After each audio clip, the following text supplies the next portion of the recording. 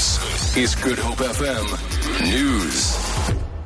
Members of the public have 3 weeks to nominate candidates for the position of the new public protector. This came out at a meeting of Parliament's ad hoc committee established to facilitate the appointment of the new public protector. The term of the current public protector, Thuli Madonsela, ends in October. The chairperson of the ad hoc committee, Makosi Khoza, says the nomination process will take 3 weeks.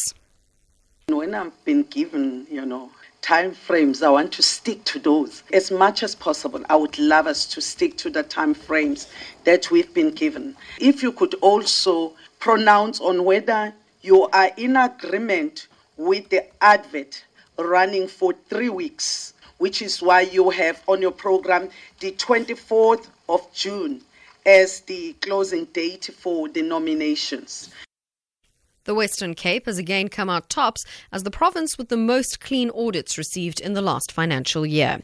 Auditor General Kemi Makwetu tabled his audit report in Pretoria. He said he is concerned that 92% of municipalities around the country are experiencing financial problems. Makwetu said urgent intervention is needed to redress the situation. He says the number of municipalities that have received clean audits in the country has risen from 54 to 72 in the 2014-2015 financial year. We've categorized a lot of these municipalities because of similar characteristics that they carry in respect of the financial disciplines that they embrace. And you will see in our report, we say the combination of the Western Cape, Gauteng and KwaZulu-Natal represent those three provinces that have the largest number of clean audits, and the Western Cape leading them. The Muslim Judicial Council says it will support the ANC in the upcoming local government elections. The organisation has historically supported the ruling party. Newly inaugurated President Sheikh Ifran Abrahams says they have strong ties with the party. Abrahams has been inaugurated in a ceremony in Cape Town. He says the MJC will continue serving the community. The MJC, our leadership, always had a good relationship with the late Nelson Mandela. They had a very special relationship.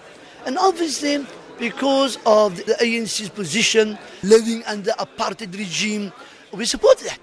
We support any political organisation who stood firmly against the apartheid regime. And that's where our bond started, and our bond is still there. The bond is still there.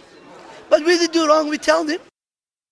And finally, a group of ANC members have staged a sit-in at the party's provincial offices in the Cape Town CBD. The members from 4 different wards are still waiting to be addressed by the party's provincial leaders on their issues. They staged another sit-in last night at the ANC's offices in Observatory. The group is demanding to see the names of their preferred candidates on the party's election list. Mlani Maneli reports. Group of ANC members say they are not happy with the manner in which the candidate this process has been handled. Some say they have seen the final list, but names of their own candidates have been omitted, regardless of an indication that they are popular among residents. Earlier, they chanted struggle songs while waiting to be addressed by the Provincial Executive Council. The ANC says it's working on addressing the problem. Lamli Maneli, SABC News, Cape Town. For Good Hope FM News, I'm Jerry Saunders.